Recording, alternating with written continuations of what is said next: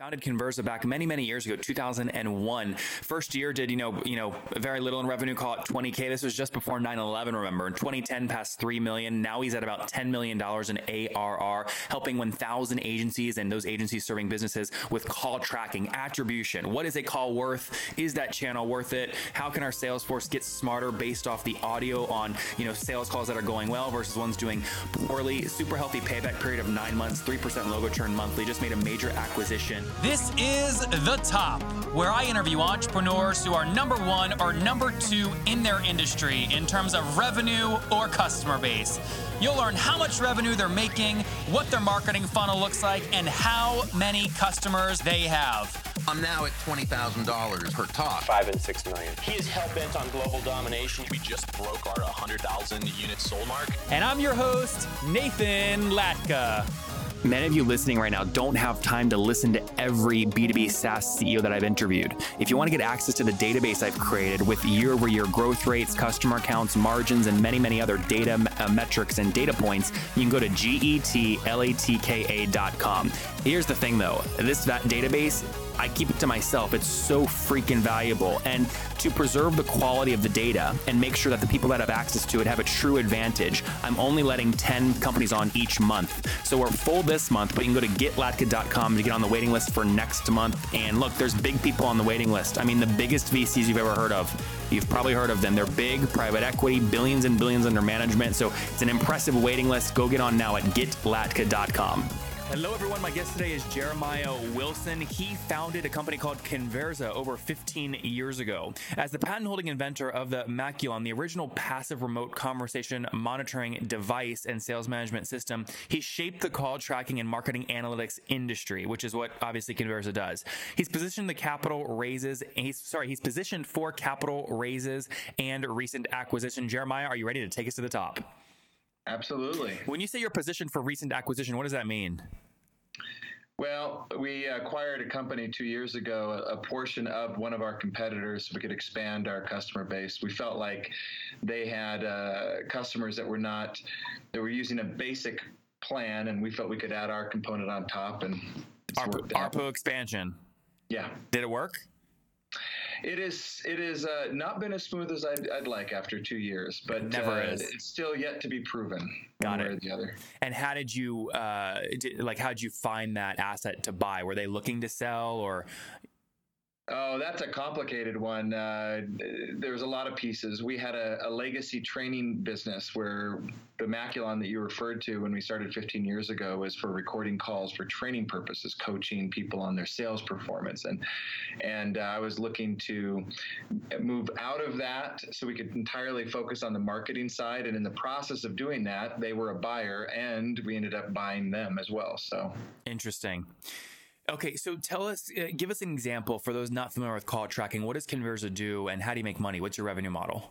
Yeah, call tracking in its simplest form is anybody who takes inbound phone calls and spends money to make that phone ring needs to know where somebody came to click or call, what ad they saw. And we provide them a number to know which ad they called on, whether it's digital or print or a billboard. That number is unique. Somebody calls it and we can say that's the call that it came from. That's call tracking in its cleanest form. And then the other component that we are quite frankly more proud of is that we're actually listening to the call recording with machine learning and able to come back to them, not just with keywords, but with phrases that say, this was a good marketing call. In other words, you drove the kind of call you wanted from a marketing standpoint, and from a sales standpoint, you were able to convert the sale or you missed it and you need to do something about it. So we can tell them what actually happened once the call is actually connected. So, top salesperson A at company ABC used the phrase, what price works for you 7 times in the last 3 minutes. People not hitting their quota only use it once in the first 2 minutes. Those people should change. Bingo. Interesting. Yep. Interesting. Now, and that's part 2, because part 1 is what drove the call. That's highly important to a marketer. Attribution. And then, the attribution. And then the second piece is what you just referred to on a sales side. Now, how do you track attribution in terms of what that sale actually becomes worth? What does it close for? Do the salespeople have to report closed deals back to the system? So they don't have to, because the system does that for them, and that's been the breakdown in the past. Is you're waiting for it's the data hygiene. How well do they type in what happened? We don't have to worry about that, because we're going to actually send the trigger from the call right into the Salesforce or whatever the CRM is that they're using. So like, let's say you just called me to buy Nathan's Book Company membership LLC for $1,000 a month, and on the phone I'm going, hey, yeah, Jeremiah, great, but you know what, I'll follow via email. I'll see if I can work out a discount for you if you email your list about our product, because you could be a big distribution partner. Okay, end the call. I then follow up via email and say, here's a $700 per month plan. If you attributed that call with your call tracking, you'd attribute it at $1,000 because that's what you heard on the phone. How do you follow up from other data sources? Yeah, so there's a lot to that question, but from other data sources, you're referring to our conversation analytics in particular? Yeah, like how would you, again, let's say someone spent $1,000 to get you to call me via a billboard ad. I'm making this up, right? Your attribution, because of the voice data you heard on the phone, is $1,000 per month when the deal actually closed at $700 per month, which may or may not inflect if I use that billboard channel over and over again. Yeah, absolutely. So we're going to know, number one, that billboard drove it. So we're going to know it's $1,000 call. And we're going to hear on the conversation that you closed it at $700. That's what you're saying. And then we're going to be able to say, you're losing money on this particular deal. Now, how would you get to $700 though? That's what I'm confused about. You program to hear it. You're going to hear whatever you want to hear. No, but it wouldn't be via audio, because that's why I gave that example, because this happens a lot when I'm on phone calls. It's like, hey, our average price is like $5,000 per month, but let me follow up via email with something special for you. And you know what I'm saying? Yeah. Do you have a way to track that? Okay. That's not our piece. Our piece is strictly the attribution of where the lead came from and the conversation. If it's something afterward, that's not our objective here. Our objective is strictly the audio, strictly the call. Got it. So, how do you make money?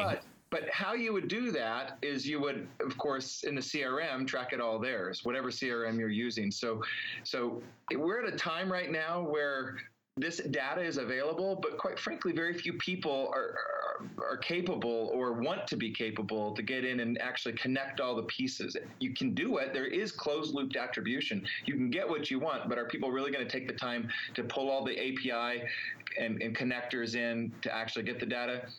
We're finding debatable. 10%. Maybe? Yeah. That's 10% of your customer base actually closing kind of the full attribution loop and the means of tracking it. Yep. Interesting. How do you make money? Well, that's it. I mean, what's the sale? Like, sorry, is it a SaaS thing, or is it per call? Is it per number? Yeah, SaaS. Okay, billed against what? And because of the nature of it, it is also a platform fee plus minutes. You'll get a base set of minutes. And then, of course, anything that goes over that would be billed out per minute. Yeah, great. That's super helpful. What's the average customer, would you say, paying you per month? Our target, our average customer is about 600. Okay, our sweet spot is that $2,500 customer. That's going to be your agency who's got multiple advertisers that they support. But we also have the mom and pop paying $29, and we have the enterprise paying $100,000 a month.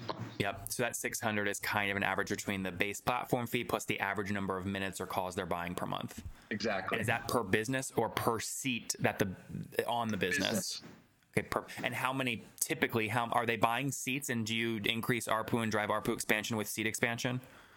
Yeah, so typically that would be the case if they were specific to the agent, but typically that's not the case because this is the marketer that's driving it, and so it's usually the seat for the marketer, or maybe there's two seats for the marketer. So that's not really a factor here. Interesting. Okay, good. Okay, that's helpful to understand. All right, take us more to the backstory here. So you said you launched. It sounds like you're an inventor or heavy engineering. You had this patented technology. This was back in what year? 2001. Okay, and is that accurate? I mean, did you come from a heavy engineering background? How did you come up with this idea? No.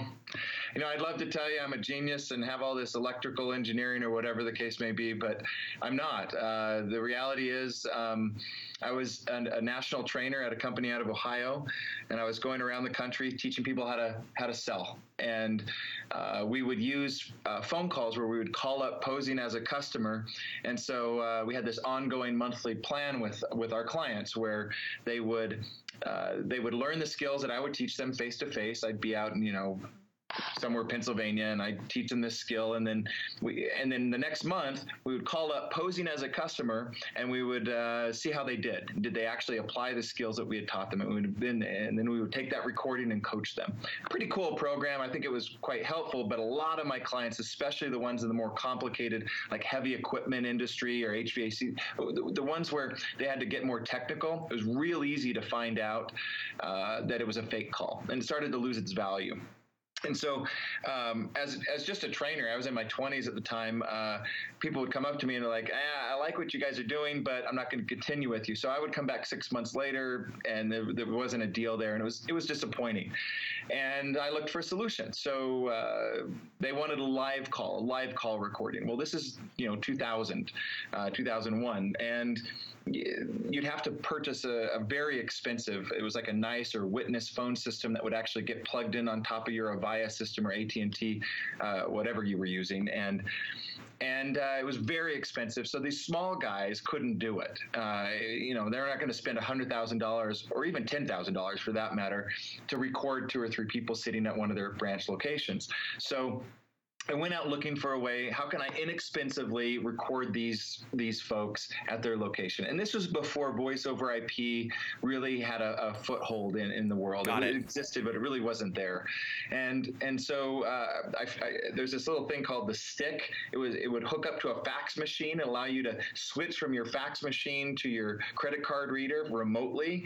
And then you also had this little device that you could plug into a computer, and it would record your calls on your computer and your hard drive. And I took those 2 devices, I sat down with an electrical engineer, and I said, look, I know I can dial in remotely and switch from this fax to this credit card machine, and I know that I can record onto a hard drive. I needed a device that will do both of those things together so I can dial in remotely. And this is all analog, nothing digital at the time.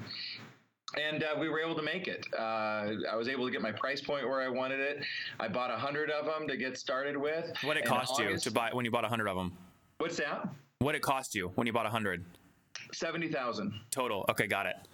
Yeah, and that was R&D plus, plus the cost of the equipment. Do you remember, again, 2001, do you remember what first year revenue was? It was, well, that's the point. So August 2001, does that ring a bell to anybody? Well, not an easy date. A month later, 9/11 hits, right? So here I was with my $70,000, second mortgage on my home, bought all this equipment, have these cool little devices. In fact, I'll grab one real quick as we're talking. I'd love to see it. But and then 9/11 hits a month later. So guys, if you're watching on YouTube, you will see he's walking back in his office here near his window, grabbing one of these devices for us to check out. So this was the Apple Green device, the first one. This was the prototype. If you're watching on the screen, that's amazing. We eventually upgraded and made it digital, not just analog. But a very simple thing, but it didn't exist. So this allowed me to remotely dial in, listen to 4 different people at their location, so I could get a live call recording, record it onto the internet, which again was, 2001. People were going, "Wow, you're taking this, internet, and you're making it something I can use." This was what these heavy equipment guys would be saying, for example. It was fascinating to watch them. But your question about first year revenue, the first 6 months I had one client. They paid me probably $20,000 if I remember right. That's amazing. What did you fast forward us, just because we're running out of time here? But fast forward us, so 2010, what'd you do in revenue? $3 million. Okay, so that's healthy, right? What was the key? I mean, what did you find? Was it really just September 11th that kind of hurt you early on, or was there a key inflection point in those 10 years that helped you drive sales? That helped me drive the sales? Yeah, or grow. It was listening to the customer and then doing what they needed, even if my margin wasn't good, and then figuring out how to make my margin better later on. Yep. Now, have you bootstrapped all the way up to date, or have you raised capital, and if so, how much? So after 2010, we raised capital over a number of rounds, 24 million. 24 million total. Okay, so what pattern did you follow? Was it a convertible note and then priced, or what? That's an important one, I think, for anybody out there looking for raising money. I have not found angel investors or investors in general to be a good source of revenue, a good source of investment for us. My investor is a private investor. I'm not his typical investment. I happen to be working with one of his companies as a vendor. They liked what we did, and he called me up and said, "I'd like to fly out and meet you and see if if this is something I want to invest in." And so it was proof. But equity, right? Not debt. That's correct. Yep. Got it. Well, that's the best way to do it. People, especially people that listen to the show, a lot of them are in San Francisco or New York City. They think kind of VC is the only way to do it, but those terms can be not so friendly when you start looking at dilution or even like the discount and the interest and things like that on a convertible note. Ability to function. Totally. Ratchet clauses. Decisions you make. Exits, liquidation preferences. Totely. I with this acquisition, it didn't go the way I wanted to. It's still, again, yet to be proven how it's going to work out. But if I had to sit there and go, well, my investor is saying this, and this to me, it would change my actions right now, and I would not be making the right decision for the company. And I don't have to listen to what they are wanting. I have to do what's best for the company, and that's the difference with my investment. What are you at now today in terms of total customers using you? Well, so we have over 1,000 customers, but that's not the whole story, because they're agencies, remember, and so those agencies' customers could also be called our customers, and in general in our industry, we'll call it 50,000 customers. We actually have 50,000 unique businesses using our tracking numbers. 50,000. Yeah. And take me back. You said earlier the average price point was $600. That's what the agency is paying typically, or the actual 50,000 business is paying? Agency. Okay, the agency is typically paying that. Yeah, right. We're over 10 million, just over 10 million. Yeah, I was gonna say okay, well, 10 million is even more. So 1,000 customers. It sounds like your average revenue per customer is probably higher than $600 per month if you're doing more than $10 million in ARR. Yes. What's your goal? 2017. It's the holiday party. You're champagne toasting because you hit X ARR goal. What's X? In 2017? Yeah, this year. Fast forward. It's a longer story than you're probably going to have time for, but it's 10 million. My goal right now is to migrate these customers from the acquisition and then start fighting for the next goal. Wait, so you said earlier you're past 10 million ARR already, or is that's your goal for the end of the year? I'm planning on staying flat where I'm at. Got it. Past 10 million. Got it. Getting this acquisition done, getting it off my back. Those are problems. Every business has them. We're stuck, and now get past that. Well, so this is valuable, right? This is one of those things where if you were having a board meeting or VCs, they're going, "Hey, Jeremiah, sorry, we have to replace you. You are flat. Like, we need a return at the end of this year." But you have the luxury of doing and making the right decisions because of how you've chosen to fund the company. Exactly. Really smart. What's gross churn, logo churn monthly? 3%. Okay, so that's pretty healthy. And then do you have a team in place where you're really good at driving expansion revenue to the point where net revenue churn is negative? That is the key thing we've been focused on the last 2 years, and I can tell you we're actually getting past that point, and a lot of that's just because of the migration. It's not I don't have the cleanest story for you because we're in the middle of that acquisition. Generally speaking, give me, if you can, let's say someone's coming over from this acquisition, they were paying $100 to the company before you bought them. Do you feel good about the playbook you're using where that $100 customer is going to turn into a $110 customer when they renew a year later? Well, that was, of course, the pitch when we raised the money for the acquisition. And I think it's important for anybody looking at an acquisition. We did our due diligence, and a lot of people right now would sit there and go, "Did you really do your due diligence? Look at this stuff that's cropping up." And like what? What's cropped up? What's a surprise? A lot of surprises. I think price compression's the biggest one. We bought a book of business, and those customers, when they look at it, go, "I like what I've got, but if I'm going to be purchased by another company, why don't I go see what the competitors are doing?" Interesting. And that's painful. Interesting. Yet just giving them the moment to go do research creates a liability for you. Yeah. Interesting. What's the team size at now?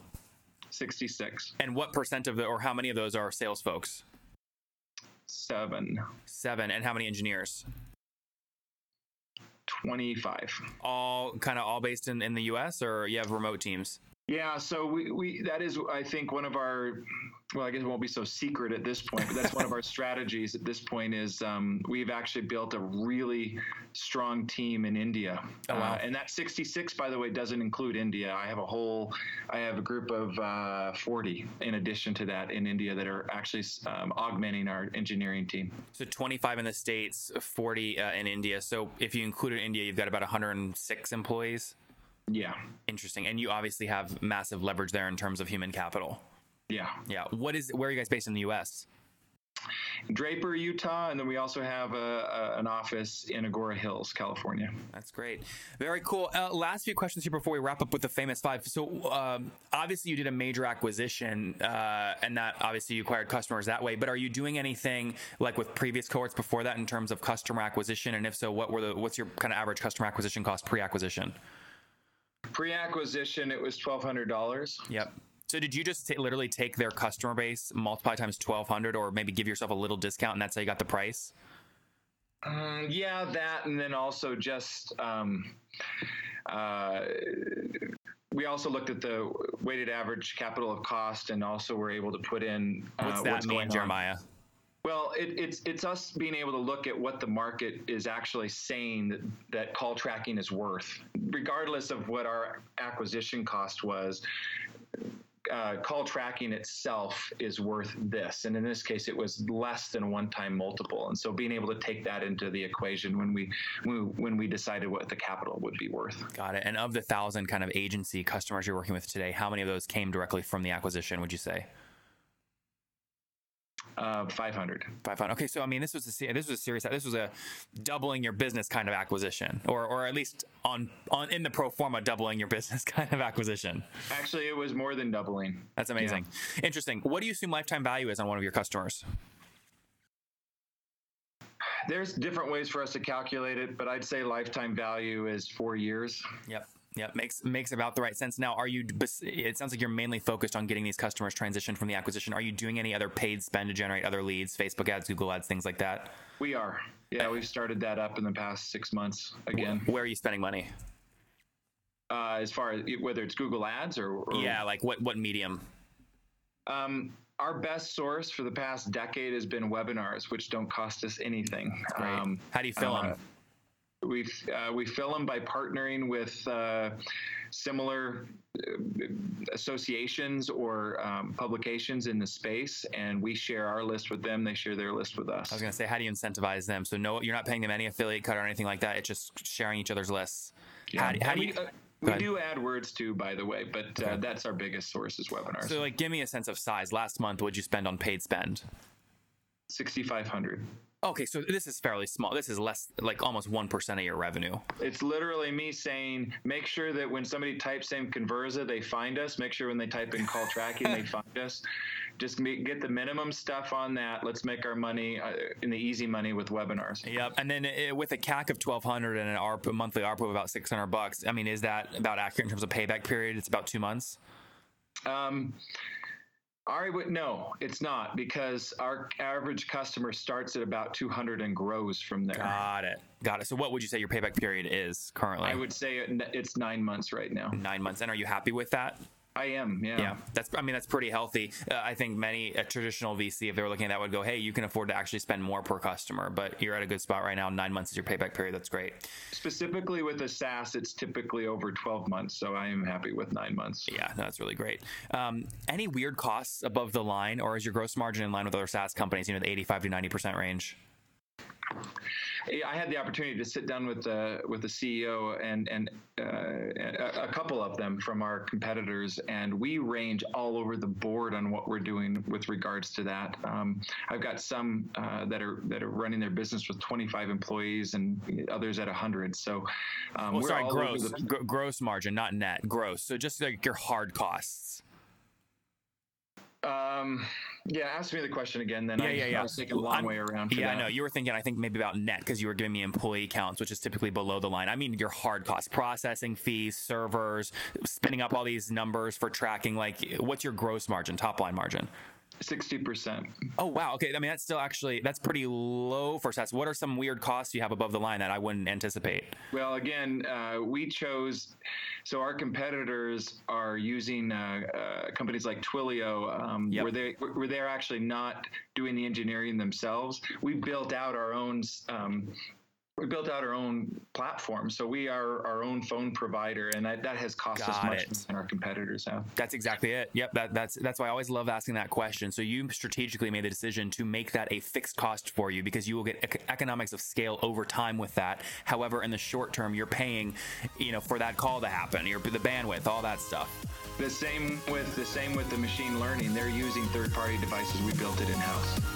All right, guys, I have to let you in on a little secret. Those of you that spend a lot of time on Instagram or following very wealthy people, and you see them take that beautiful picture walking up onto the jet, with their leather suitcase and with their expensive baggage and everything, they don't actually own the jet. They do something much smarter. They've signed up for a service called Jet Smarter, which is a mobile app that is doing some very interesting things in the private air travel industry. Now, I love Jet Smarter. It allows me to get anywhere I want on a jet very quickly via their mobile app, but more importantly, you sit down in 2E, right? And there's only 6 seats on the whole flight, but you sit down in 2E, and the person right next to you, right, is the CEO of some other big software company, and you get deals done. You become friends. It's an unbelievable community. So to get started today, download the Jet Smarter app and use code LATKA, L-A-T-K-A, to become part of the world's largest members-only private aviation community and discover really a smarter way to fly. Hopefully I see you on my next charter.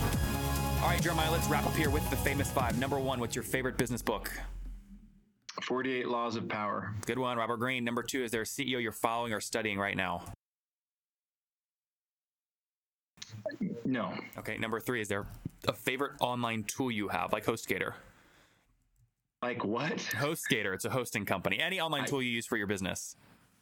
Yeah, I'm going to say it's my Salesforce app. And is that Salesforce? Like the Salesforce.com app? Yeah. Got it. Number 4, how many hours of sleep do you get every night? 6. 6, that's pretty good. And what's your situation? Married, single, you have kids? 6 children, married 20 years. 6? Holy crap. How young is the youngest? Yeah, well, that's the crazy part. My daughter's now just started in college this last week, and my 7-month-old is still not crawling very well. Holy mackerel. That's amazing. How do you manage this business and 6? Is your wife focused on basically family and house and chores and things? Yeah, that's what she does. That's amazing. Okay. And sorry, how old are you? 42. Okay, last question. Take us back 22 years. What do you wish your 20-year-old self knew? I wish I knew everything. I didn't know anything at all. I wish I believed in myself more at 20. There you guys have it. He wishes he believed in himself more at 20. Again, founded Conversa back many, many years ago, 2001. First year did, very little in revenue, call it 20K. This was just before 9/11, remember. In 2010, passed 3 million. Now he's at about $10 million in ARR, helping 1,000 agencies and those agencies serving businesses with call tracking, attribution. What is a call worth? Is that channel worth it? How can our sales force get smarter based off the audio on, sales calls that are going well versus ones doing poorly? Super healthy payback period of 9 months, 3% logo churn monthly. Just made a major acquisition and is focused right now on getting those customers onboarded. Basically almost doubles or more than doubles his business with his team of 66 folks in the US and 40 in India. Jeremiah, thank you for taking us to the top. Thank you, Nathan.